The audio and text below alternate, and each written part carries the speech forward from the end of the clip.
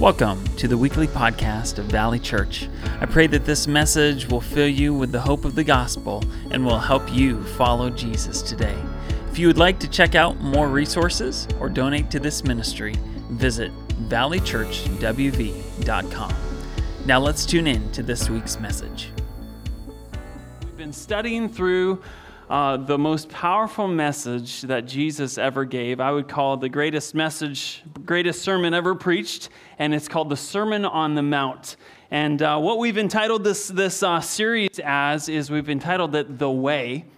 And today I'm going to be specifically talking about the way of Jesus as found in how he interacts and relates when he has been wronged. He's going to talk about retaliation today in Matthew chapter 5, starting at verse 38 is where we're going. Matthew 5, starting at verse 38. And we'll see how far we get today. I'm going to continue on next week with Church in the Park, wherever we leave off. But basically, what you know about this sermon that Jesus preached is that he's gathered his disciples up on top of a mountain, and he has sat down. Okay, I don't know what's up with people today, where now today the pastor is the one standing while everyone else is sitting down. Back then, it was the teacher sat down, everyone else stood. So I don't know if we should flip things a little bit today. Maybe. All right. Fresh out of children's church. All right. I am too. But that's what Jesus was doing. And in this message, what he's doing with his disciples is he is correcting the misconceptions that people had about religion and about the kingdom of heaven and about the way of following Jesus. And specifically today, we're going to talk about the Jesus way. And so let me read our passage, verses 38 through 42 we'll start off with, and then we'll go to a word in prayer and ask God to teach us this morning. So it says there in Matthew 5:38, "You have heard that it was said, an eye for an eye and a tooth for a tooth. But I say to you, do not resist the one who is evil. But if anyone slaps you on the right cheek, turn to him the other also. And if anyone would sue you and take your tunic, let him have your cloak as well. And if anyone forces you to go 1 mile, go with him 2 miles. Give to the one who begs from you, and do not refuse the one who would borrow from you." We got a lot to pray about this morning. Let's pray. Father, thank you for your word today. God, you have said these things in a way that, Lord, we're receiving them, and they're really difficult words. And God, we want to understand your heart. We want to get your best. And Lord, we want to know the way of your kingdom. Lord, it's so different than our own. And so, Lord, teach us this morning and change us, we pray. In Jesus' name, amen. All right, well, as we have read this text today, I don't know if you have read this portion of Scripture before, but I will say right off the bat that I am challenged by this Scripture, specifically this portion of the Sermon on the Mount. The whole sermon has been very convicting, but this one specifically is also confusing. And I would guess that you're also convicted, or if you're not convicted, you just don't understand what Jesus is saying. And so let's first of all talk about what is Jesus talking about here.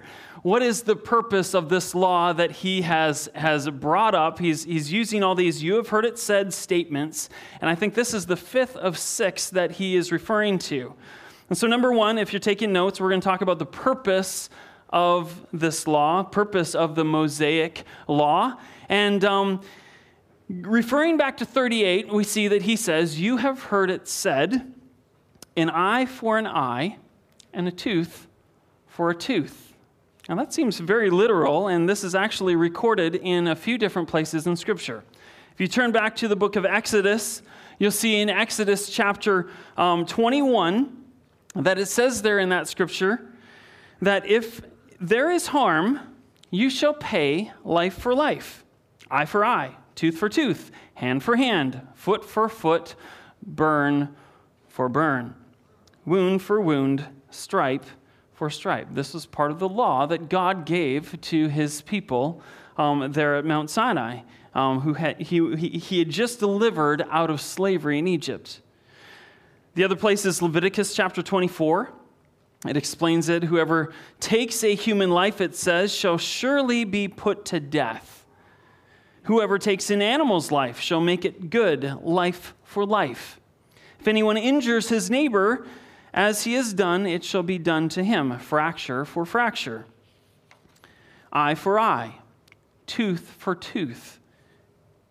Whatever injury he is given, a person shall be given to him. Okay, so literally, again, he's quoting the scripture. And the last one here, Deuteronomy chapter 19, verse 21, basic quotation again, and your eye shall not pity. It shall be life for life, eye for eye, tooth for tooth, hand for hand, foot for foot. Again, this is God's word. And it seems a little bit extreme, doesn't it? But this was a law that was given for a just society to function. Just as these Israelites had been delivered out of slavery and under the law of the Egyptians, a very polytheistic society, they'd been brought out into the wilderness, brought to Mount Sinai, and there God delivered his law of, here's how I want your society to work. And this law was given, it was actually taught in the synagogues of that day as it had been passed down to the Israelites of that time. But the way that it was taught, actually, they took this good and just law and helpful law, and what they did is they twisted it. And that's why Jesus is going to talk about it. We'll explain that in a little bit. But basically, this law in ancient times was called lex talionis. Lex talionis, and also known as tit for tat, okay? What it means is equal punishment for the crime. The punishment should never exceed, okay, you don't have to do that. The punishment should never exceed the crime. That's the basic concept that is being taught with this law. And so when you read the command, it was actually given as instructions for the judges of Israel at that time. Those that would administrate civil justice. And so the law gave guidelines or limitations on what could be received back for damages that were done. In other words, people could only get back what they lost, an eye for an eye, a tooth for a tooth. As you also saw, hand for hand, foot for foot. Okay?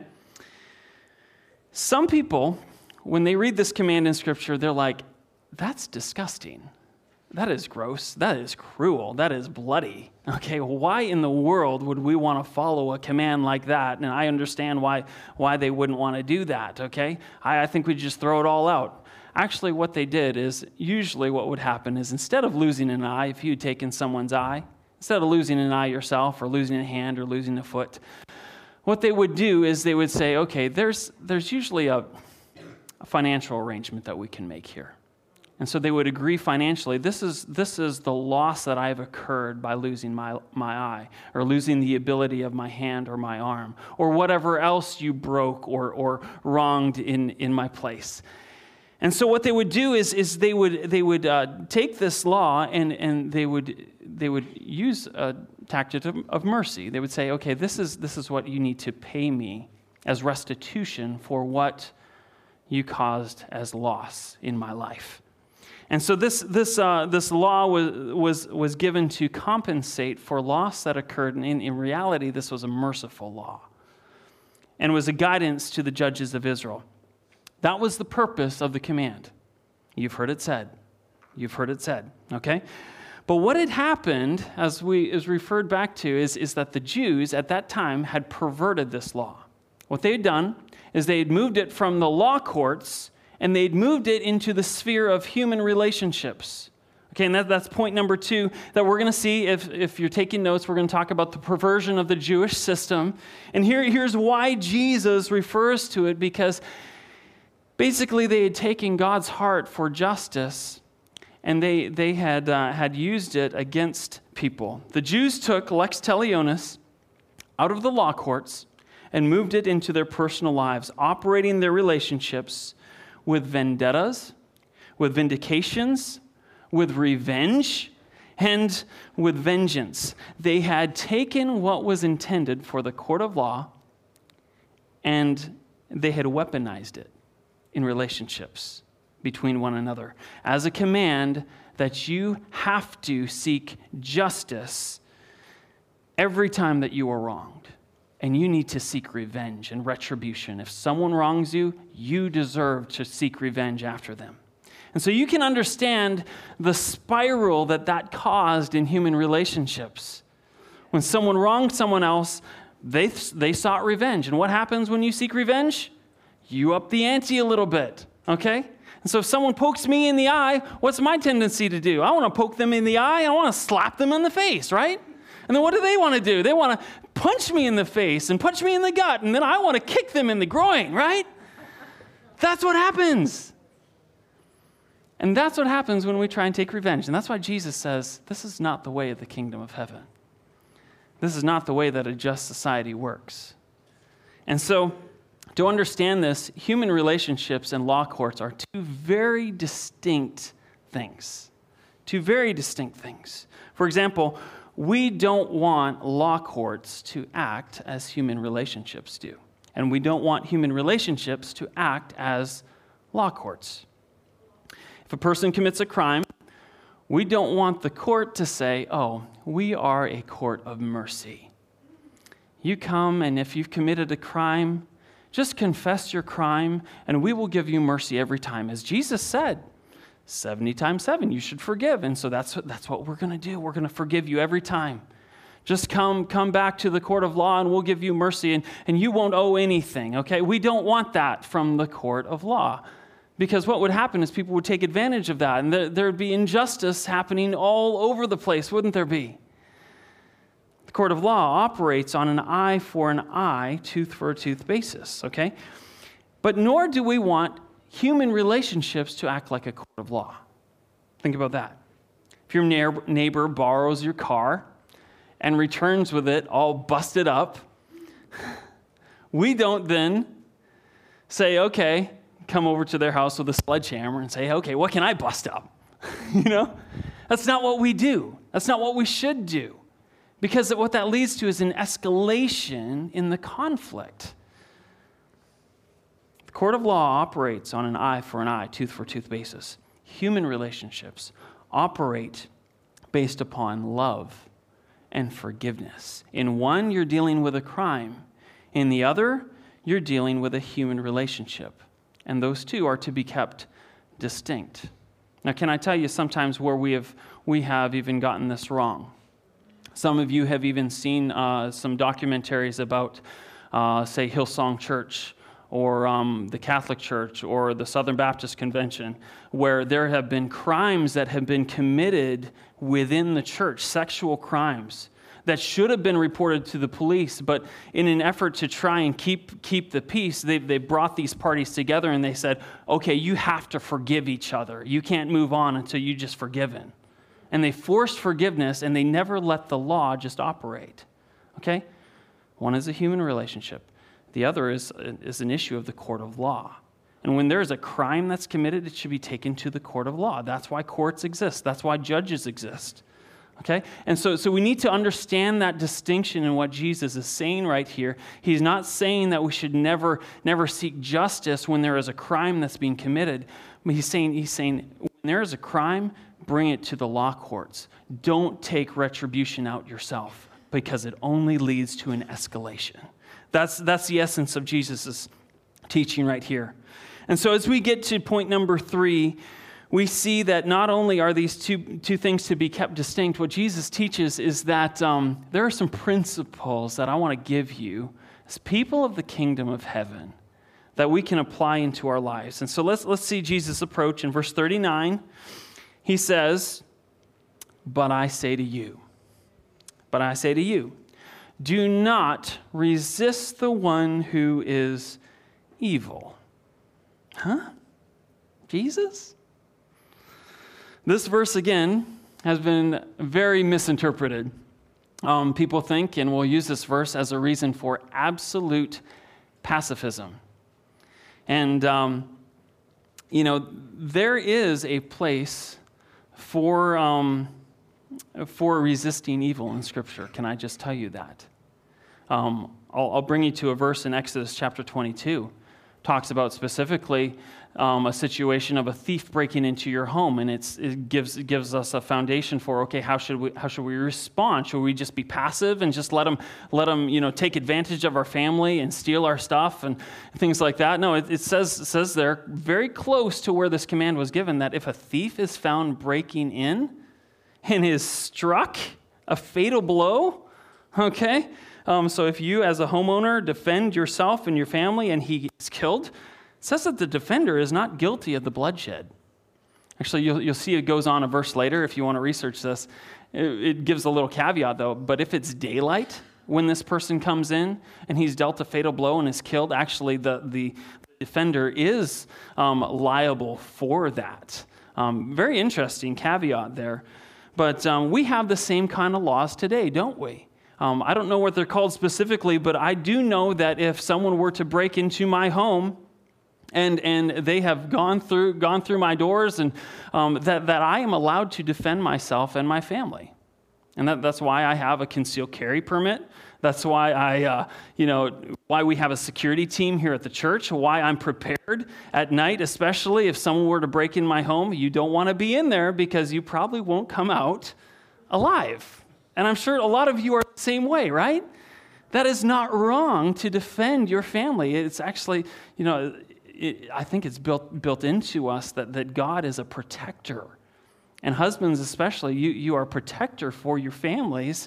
And there should be something that we do to protect our families and resist those that are evil. There are evil people in this world. We should resist them.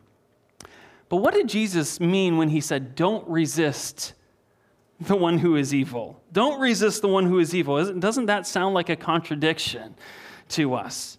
Well, I think we need to understand actually the language of the word resist. Okay? The word resist actually means, if you look at the original language, it means set against or to set against. So if we take that in context, he's saying, don't set yourself against the one who wrongs you. In other words, don't start a feud. Don't seek revenge when someone wrongs you.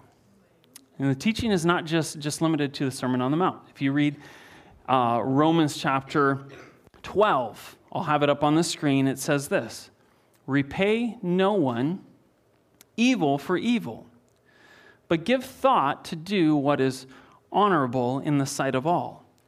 If possible, as far as it depends upon you, live peaceably with all. Okay, so in other words, be a peacemaker, not a troublemaker.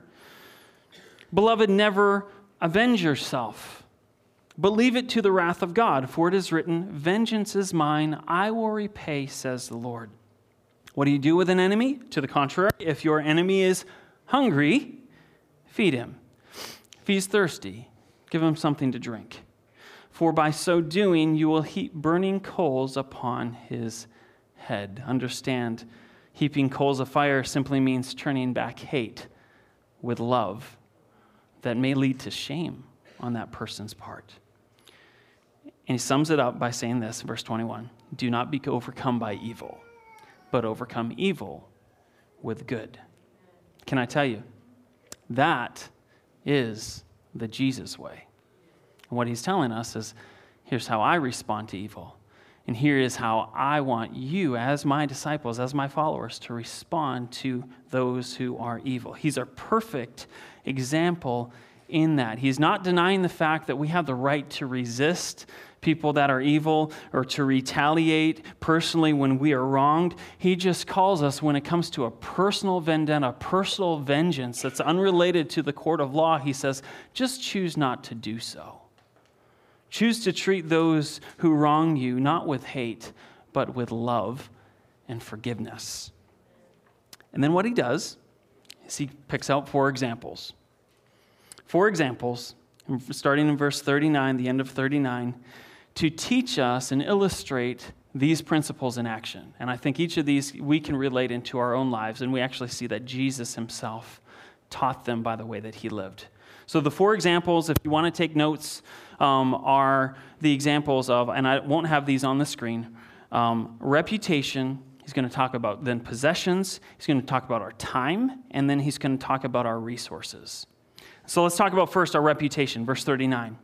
He says, if anyone slaps you on the right cheek, turn to him the other also. Turn to him the other also. Now, this verse may bring to mind an incident between comedian Chris Rock and Will Smith at the Oscars. You remember that? Yeah, we've been seeing this slap all over the news for the last, 2 years maybe now? I need someone to come up and illustrate this for me, though. Anyone? All right, Jesse, come on up. You've been fresh out of children's church. Come on up.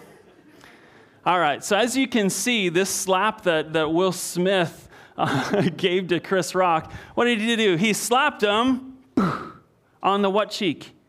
What cheek was it? His left cheek. His left cheek. All right, what did Jesus say, though? If anyone slaps you on the right cheek. And so this is not a slap like Will Smith to Chris Rock. This is not a slap of, bam, that hurt, okay? This is a slap kind of like this, like that. A slap from the back of the hand, okay? Thanks, Jesse. Appreciate it. Let's give Jesse a hand. All right. Now, just so you know, if you've ever heard the phrase a backhand comment, what does that mean? It means something, something that was cruel that was said about you, something that was rude, that was set toward you. Basically an insult that you were given. And that was the equivalent of what they knew in their day, a backhanded comment. Or literally just someone slapping you on with the back of their hand. In that day, to be slapped with the back of your hand was the height of an insult in the ancient world. And I would even say today, if you've ever been slapped, especially by the back of the hand, like, maybe your mom or dad even did that to you if they were upset with you. Don't you feel that? Doesn't a rage come into you like, oh, you shouldn't be touching me? Yeah, there's something about being hit in the face that just brings that out in you. And I know even when, say, my kids have been playing and they'll bump me in the nose, there's just and you have to really hold yourself back from getting really, really angry about it. This was the height of an insult, okay? And Jesus is teaching that we are to resist the temptation to respond in kind when an insult, or someone insults us or demeans us or attempts to draw us into a fight. Because what happens is that when we respond in kind to someone that insults us or someone that intends to draw us into a fight, either verbally or physically, what it does is basically it makes us both look very childish and stupid. And it ruins our witness because it shows our immaturity. And I believe that's the point that Jesus is getting at. When you are tempted to retaliate the same way that someone retaliated against you, he's saying, turn the other cheek. Let it go. Let the insult go. Don't engage, because it usually doesn't turn out well. Yes, you have the right to defend yourself, but Jesus is calling you to choose not to do so if it's not harming you personally. If it's just an insult that you can be like, okay, that person has probably hurt themselves. That person probably has been wronged by someone else, and maybe they're taking it out on me. I don't know what it is. Maybe I did something. He's saying, don't escalate it. Don't respond in kind by slapping them. No, turn the other cheek. Now, as I said, with each of these, Jesus is our example. And people say in John chapter 18, when Jesus was slapped, that he didn't turn the other cheek. And so what do we do about that? Well, let me show you this scenario. It actually says in John chapter 18, when he was slapped, the way that he responded was he said to the person that slapped him, he said, if I have done evil, tell me what it is. If I haven't, why did you do that? And so he was just trying to reason with them. He didn't slap them back. He didn't escalate it. He tried to ask them, okay, why did you do that? What was the reason for it? And that may be even a teaching for us, that if someone insults us or wrongs us, that maybe if we don't understand why or where that was coming from, that we go seek that person out personally and ask, hey, I heard you gossiping about me. I heard you saying this about me. Can I understand, or did you actually say that? Sometimes that's the way that gossip works. It manifests itself in someone, and then the story gets changed and escalated, and it grows and grows until what we hear then is something totally different. So you got to go to the source. You got to ask that person, did you actually say that, instead of accusing them? Hey, you said this about me. I hate you. Something like that, okay? No, you need to ask them. Ask them, hey, did you say that? And try to understand. And that's what Jesus was doing here. Now, Jesus turned the other cheek plenty of times, because what happened after that is they plucked his beard out. They spat upon him. They nailed the crown of thorns into his head. They mocked him. They beat him. They whipped him, okay? And as he is suffocating there on that cross, what did Jesus say? He said, Father, forgive them, for they know not what they do. That's the Jesus way. So Jesus is teaching, you're not required to retaliate. You're not required to retaliate. If you're worried about your reputation, and often that's what's at the heart of our retaliation, we want to correct what was wronged. We're worried about something being spread about us that is false. If you're worried about your reputation, you can't always control that. But remember, if you've been wronged, you are still a child of God. You're made in the image of Jesus Christ. One day, you will live with him forever, and nothing and no one can separate you from his love. He sees you. He knows you, and he loves you, even though he sees everything that's wrong within you. So, that was the first point as we talked about reputation. Second point, as we go in verse 40, he gives an illustration of how it relates to our possessions. Our possessions. Verse 40 gets actually very graphic in regards to our possessions. He said, if anyone would sue you and take your tunic, let him have your cloak as well. Now you may be like, wait a minute, if someone sues me, I'm going to countersue them, okay? Or at least I'm going to defend myself, okay? Actually, what Scripture teaches is that if you've wronged someone and it's going to lead into the court of law, actually, what he actually teaches is try and settle it as quick as you can so it doesn't escalate to that, okay? But he's saying if it has escalated to that point, at that time, Jewish law stated that if someone sued you, and the reason why they were suing you was because they felt very strongly that you did something wrong to them and they deserved restitution. Someone sued you and they won. Usually there was a financial settlement that was taken, and they could take your tunic, or the shirt off your back, that's where that came from, the shirt off your back as collateral until you paid your debt off. Now, what Jewish law said is that you were not allowed to take someone's, if we go back there, and sue you and take your tunic, that was a shirt off your back. Let him have your cloak as well. The cloak was the outer garment, maybe that heavier garment, okay, like a coat. They weren't allowed to take your coat. They could take the shirt off your back. They weren't allowed to take your coat.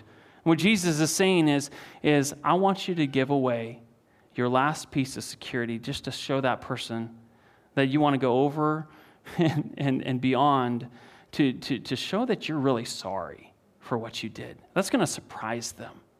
That's going to stun them because you're not holding on to your rights. You're saying, I can deal with maybe a verdict that I didn't quite agree with, but I'm going to show the love of Jesus. I'm going to humble myself, and I'm going to give whatever I can to make this right. And that's the concept that Jesus is teaching right here. Is that hard for us? You think we could do that? Man, that's difficult. I'll just be honest.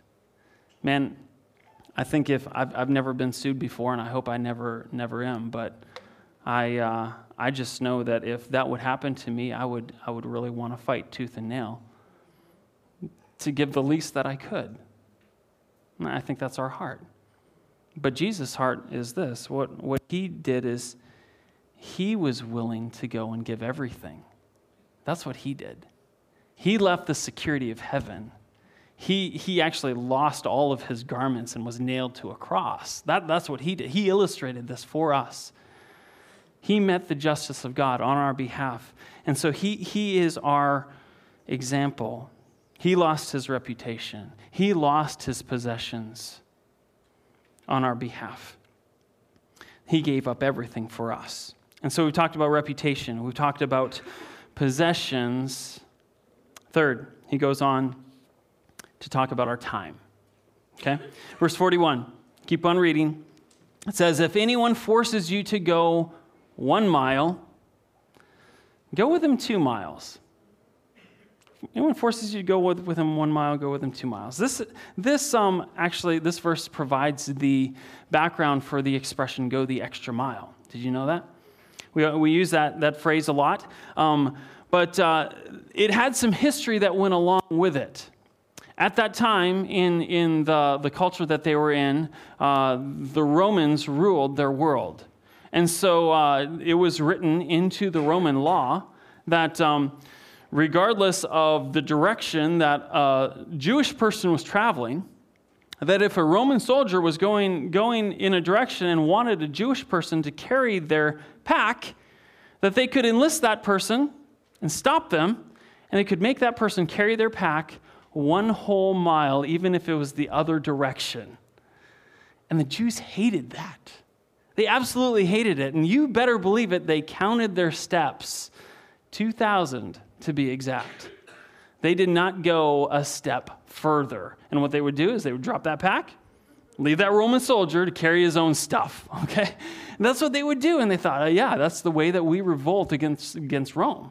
We're not doing anything more than what we're required to. What's Jesus teaching, though? If anyone forces you to go 1 mile, go with him 2. The point that Jesus is making is don't behave like everyone else. Offer to go another mile. By carrying the pack for another mile, you are showing the soldier the love of God. And you're given an opportunity to maybe even talk about the true God, the God of the universe, the God who made heaven and earth. Talk about Jesus Christ, his son. And be a living witness of the gospel. Because what did Jesus do for us? Didn't he go the extra mile? Yeah, I'd say more than that, right? He came down from heaven to earth. He stripped off of his, he being God in the flesh, came down and put on human flesh. And instead of just showing us mercy, he didn't stop there. He gave us his grace. He not only paid for our sins, but he gave us his righteousness. That's the extra mile. Jesus went the extra mile with us. And he illustrated that also with his time. You know, it's interesting that Jesus, some of the most powerful moments in his life were as he was traveling somewhere and he saw somebody and he stopped and he listened and he valued them and spoke about the kingdom of God. And that's often we get so focused on our schedule, our time, what we're doing in the day. And I understand we got a lot of things to do, a lot of places to go. But here's the deal. If Jesus is our example, we will take seriously that sometimes Jesus is going to make demands on our time. He's going to put someone in front of us that needs to hear from us, needs to have a friend, needs to have a conversation. Just be praying about that and asking God, would you slow me down so that I can notice people that are in my path maybe every single day, but I'm just avoiding them, and I haven't been willing to go the extra mile. You can't do it with everybody, but you can do it with one, can't you? And that's what I believe part of what Jesus was teaching. Surrender your time to the Lord. Lastly, he brings us to his last statement, verse 42. He says, "Give to the one who begs from you, and do not refuse the one who would borrow from you. So what does he mean? I think it's a very plain statement that Jesus gave, and we could make a lot of excuses, but let's just take the plain meaning first of all. What do you mean, give to the one who begs? I believe what he means is that when someone has a genuine need and they ask, you ought to give it to them. You got to give what you have if you have it and if you can help. Okay? It's a hard attitude. It's actually a mindset toward what you have, that you're thinking as not an owner, but as a steward, that everything that you have really actually belongs to the Lord. Everything is owned by the Lord. Everything is his, and you're just a manager here of it on earth. And so if someone needs it, saying, hey, you can have it.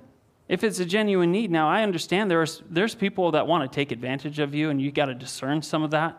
But sometimes I think that often we try and discern our way out of actually following Jesus' command and actually helping people that may have a legitimate need.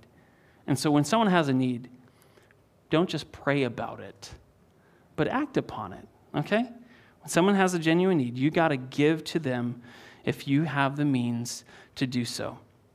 If you have it and they need it, give it. If they need it and you have it, let them have it, okay?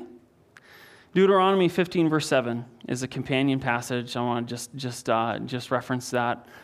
This is part of what they were taught. He said, if there's anyone among you that, if there's among you a poor man of your brethren within your gates in your land, you shall not harden your heart, nor shut your hand from the poor brother, but you shall open your hand wide to him, and willingly lend him sufficient for his need, whatever he needs. Now, in the next chapter, he's going to actually flesh out what this might look like. I want to just read this as well. If you go on to chapter 6, starting in verse 1, he says, beware of practicing your righteousness before other people in order to be seen by them, for then you have no reward from your Father in heaven.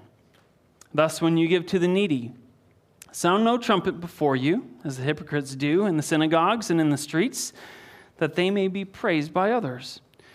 Truly I say to you, they have received their reward. But when you give to the needy, do not let your hand know what your right hand is doing, so that your giving may be in secret. And your Father, who sees in secret, will reward you. That's the kind of love that Jesus is calling us to. And as we close, let's just remember, this is the Jesus way. This is the way that he teaches us as his followers to live. This is the way of the kingdom of heaven. Is it hard? Absolutely, because it goes against everything sinful in us that teaches us to get what we want, to focus on ourselves. Jesus is teaching, no, you focus on others. You demonstrate the love that I have shown to you to others. This is the Jesus way. And didn't he demonstrate it the most? In that while we were sinners, while we didn't deserve anything, when we were poor spiritual beggars, wronging God, Christ, it said, died for us in Romans chapter 6, verse 23. While we were sinners, when we could have received revenge from God, God showed to us his mercy and his grace.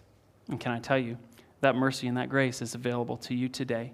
If you don't know it, if you've never received it, you may think, I'm unworthy. I don't deserve anything from God. I've never done anything that deserves his grace. Can I tell you you're wrong? Because he loves you while you are a sinner. Christ died for you. He wants to show this illustration, what we just received from his word today, to you, if you've never received it. And if you have, he wants you to then show it to others. So let's pray and ask God that we might receive it and that we might give it today. And as we close, we're going to sing a song that actually has been written just recently, just a couple weeks ago, that reflects on this scripture specifically. And so we're going to enjoy that as we close our service. Jesus, thank you for your word. Thank you that, Lord, while we were sinners, you, Jesus, you died for us. Thank you that, Lord, when we come to you as poor spiritual beggars, Lord, you have mercy and you have grace. that's available for us when we need it. Thank you, God, for meeting our needs in Jesus Christ.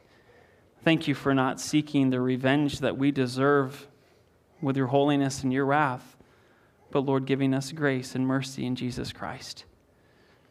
We pray, God, that if there is someone that we have been wronging, Lord, in our relational sphere, Lord, that we would repent of that sin of trying to seek revenge, repent of that sin of wishing bad upon them, kind of being happy inside when something goes wrong for them. Lord, convict us of those areas that we have wronged you.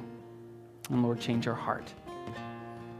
Lord, I also just want to pray with those that are here that may not know you right now, that have heard of your mercy and grace and want to receive you.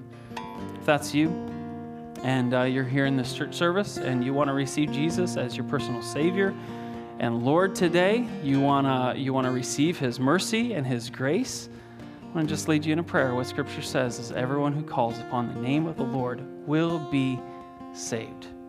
That's the way of Jesus. Jesus said, I am the way, I am the truth, I am the life. No one comes to the Father but through me. So if you want to call upon His name today, if you want to confess your sins and receive Him as your Savior and Lord, just raise your hand. I want to pray with you and lead you on that path to knowing Jesus. Anyone here would like to know Jesus and pray with me right now, just raise your hand up. I want to lead you in the sinner's prayer. We'll all affirm it together. And pray with me, Lord Jesus, forgive me of my sins. I confess, Lord, that I have wronged you and that I've not lived the way that I should. Lord, I believe in Jesus Christ, your Son, was crucified for my sin, died, and rose again. And I believe that He is the only way to God. Lord, would you forgive me of my sins? Make me your child. Free me from my slavery to sin. And Lord, help me to live for you. Lord, I want to follow the Jesus way. And I want to be found in your kingdom. In Jesus' name, amen. Thank you for listening to this week's message from Valley Church. If you were impacted by today's teaching or made a decision to follow Jesus, we would love to hear from you, pray for you, and walk with you. To connect with us, visit valleychurchwv.com. There you will find resources on following Jesus and information about how to partner with us here at Valley Church as we seek, serve, and send disciples of Christ.